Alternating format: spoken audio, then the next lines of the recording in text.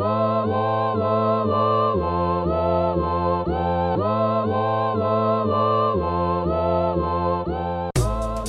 and welcome to Meanwhile in the Future. This is our 23rd episode, and it's actually the very last episode in the first season of the show.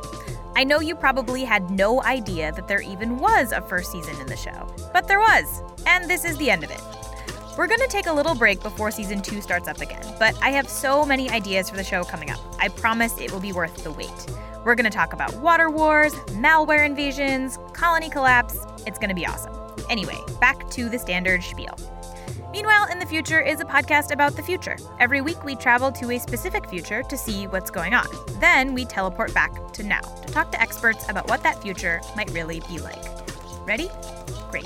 This week we're going to the year 2029.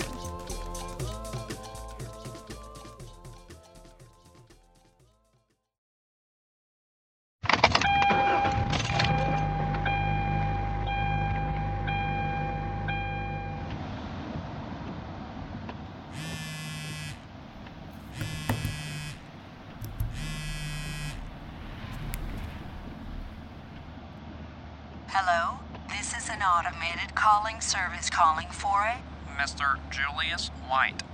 We're calling to inform you that your application for the position Print Support Specialist. has been declined. Our records indicate your person-to-person employee score is a 6.2.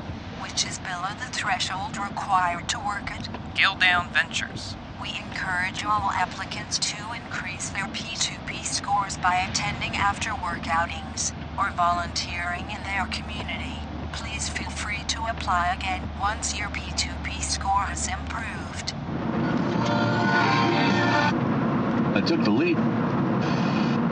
Always wanted a convertible? Well, now's your chance to try before you buy. Come on down to California's Volks Porsche and get in the car today. Anyone with a P2P score of 9.5 or higher can take one for a spin this very afternoon. It will be tough to bring it back, I guarantee it, but we trust you will. Zula. License plate detected. Would you like to leave a driver review? So in this future, everything you do is subject to a rating, and that rating is doled out by a combination of machines and other people.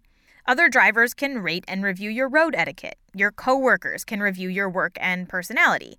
Your teammates can review your performance on the soccer field. Your partners can review your performance in whatever way they decide to. Recently, an app called People got a whole lot of attention for trying to be the Yelp for humans. But People is just one in a really long line of apps that try to apply consumer reviews to humans. The app Lulu lets women leave reviews for men they've dated. The app Sketch Factor invited people to leave reviews for neighborhoods. And on some level, apps like Airbnb, Rate My Professor, Uber, and ZocDoc are all places where people can review other people. But there was something about the app People that made people really angry. The founders of People gave an interview to the Washington Post, and once that story went live, they were inundated with really intense criticism. One founder said she even got death threats. People really don't like this idea. So what makes People different from, say, Airbnb, where you rate your tenants? So all of it comes back to the idea of a transaction. And this might be one of the things that's a little bit distasteful, or might be at the heart of the distastefulness of rating others. That's Jeff Hancock. And I'm a professor of communication at Stanford University, and I study the behavior and psychological aspects associated with social media. When I stay at a hotel, I have engaged in a transaction, I've paid them some money, and I can rate them with an overall set of stars, but I might even go crazy and say, well, the service was great, the rooms were small, but the location was great. So I might even have 3 ratings on them, right? Like, here's a multi-dimensional rating. But it's really about a transaction. If I date somebody or become friends with somebody and then I rate them, it's like there's some transaction has occurred, like I dated you and therefore we engaged in some transaction and I'm going to rate how good you were as on your end of that transaction. So there's this notion of transactionness that's really ugly when it gets put into people's relationships. Now, this whole idea of rating other humans is something that we all kind of do implicitly. You have closer friends than others. You judge people in a split second when you see them on the street or at a bar.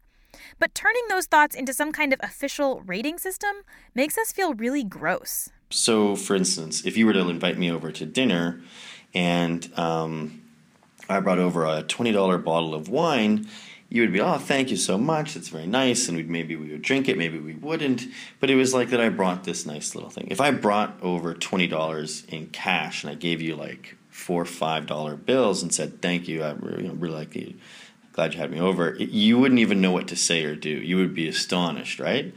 And it's because I am treating this social interaction as a transaction, and using the money makes it very clear. And not only is it kind of gross, it's also kind of hard. How do you boil down all of the things you know about a person into a star rating? Beyonce is a 5 out of 5, and everybody else is some level below that. It's just, it's hard to imagine that ultimately you're going to be considered a 5 or a 4. There are a bunch of science fiction stories about this kind of future, where reputation is something that's extremely valuable. And futurists actually have a name for this idea. It's called the reputation economy, and it's already happening. So I get rated all the time as a professor. They're typically anonymous, and I get rated on, 3 or 4 dimensions. And even that feels weird, but at least it's along was he a good teacher? Was he clear? Was he helpful outside of class? Was he prepared? Those are reasonable things, and I think other people would like to know that about me. And it's a rating, and, I think everybody feels pretty good about it. If you just look at the trajectories of all of the sites that are about us by other people, or other people have information on us, so LinkedIn, Rate My Professor, all of those types of things, the Uber drivers, it kind of points to a future where being rated is going to be much more common. In a way, it's already started, for example, in the field of employment. So when we have LinkedIn profiles that tell us, that tell the world, where we worked and how quickly we have progressed through the ranks and where we went to school, these are digital resumes that allow computers to compare us algorithmically to others with whom we graduated school or with whom we finished our first job at the same time in the same place. Who has done better? Who has progressed more?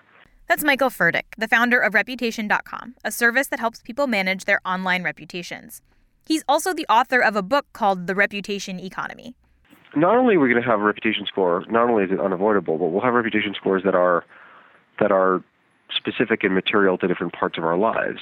Right now, all of these ratings are separated. They're sectioned off into specific roles.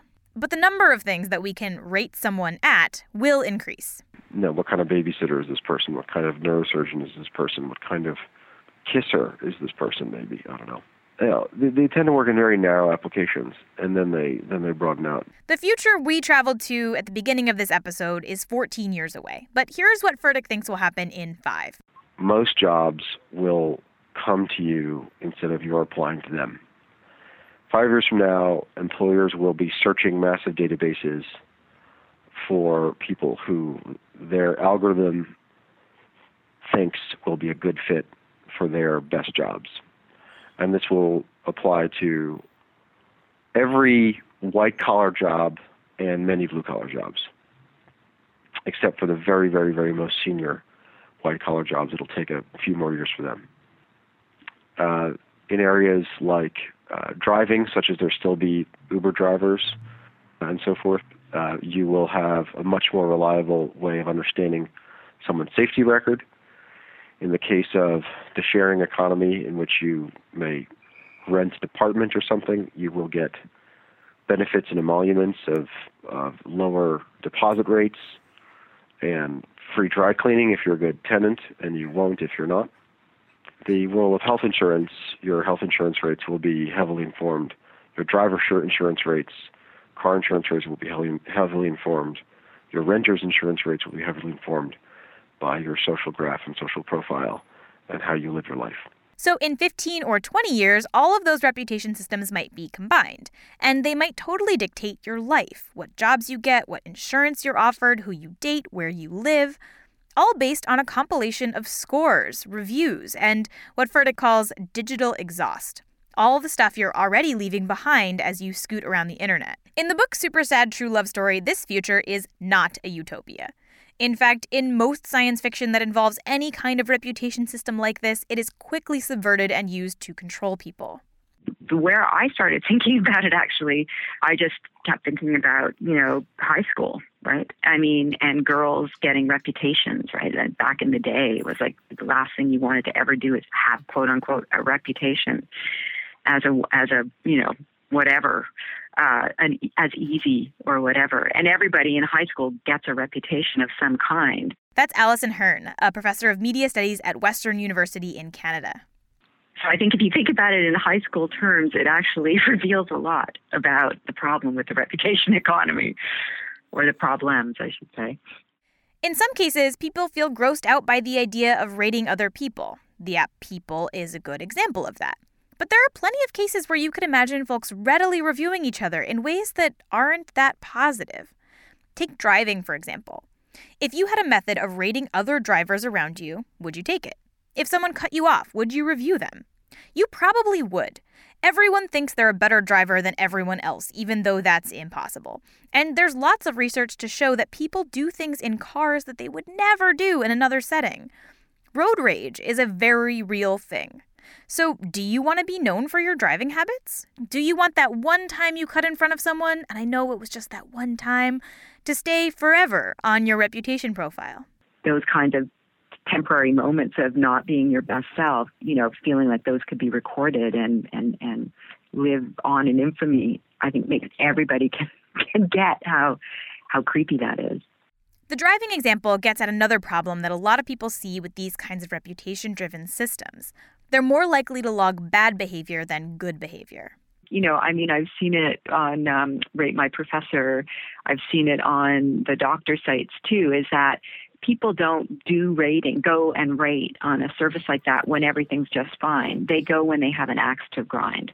But even if people aren't being malicious, and people certainly will be malicious, but even putting that aside, there's a very real problem of codifying the kind of implicit and explicit biases that people have.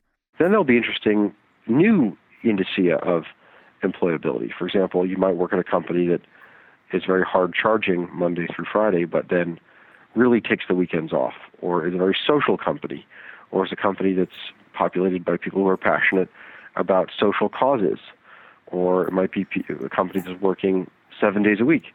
Your cultural match for the company, which, by the way, is fair game under the law to assess. Your cultural match, your cultural fit. Cultural match. Another way people say that is fit. Do you fit with the company?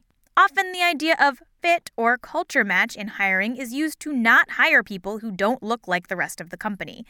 To put that more bluntly, companies use those words to not hire diverse candidates, to not hire a person who is disabled or transgender or black because they don't quite fit.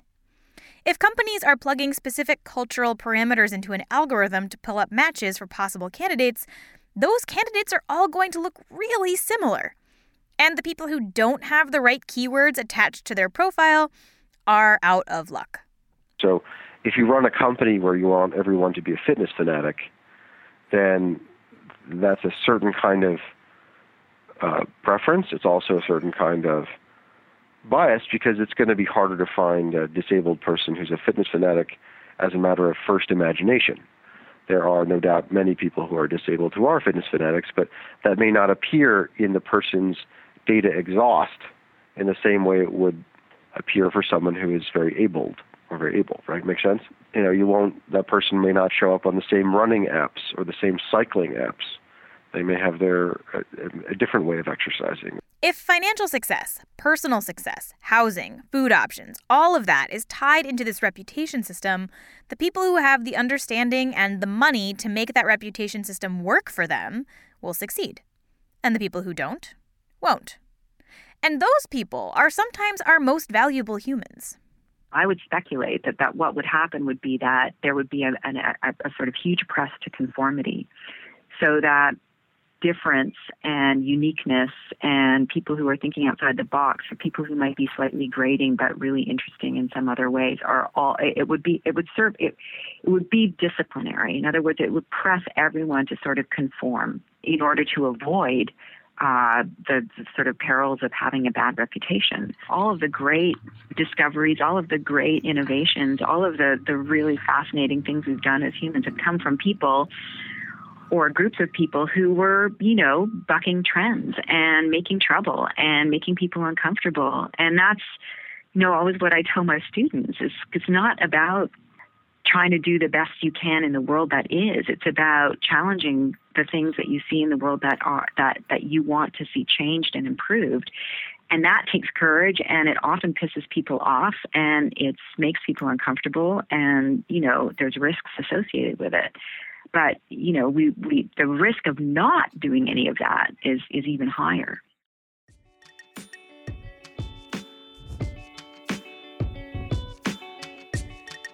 For more about the impending reputation economy, head to Gizmodo.com, where we'll post links to more information. Meanwhile in the Future is a podcast from Gizmodo. It's produced by me, Rose Evlith. The intro music is by Asura, and the outro music is by Broke for Free. Special thanks this week to Darren Orff and Alyssa Walker. Since this is the last episode of the first season, I have one little request for you. If you like this show and you want to tell us, send an email with your thoughts to overthinkingit@gizmodo.com. It will help make season 2 possible. You can also say hi to us on Twitter and Facebook, where we're at Meanwhile Future. That's all for this Future and for this season. Come back soon for a new one.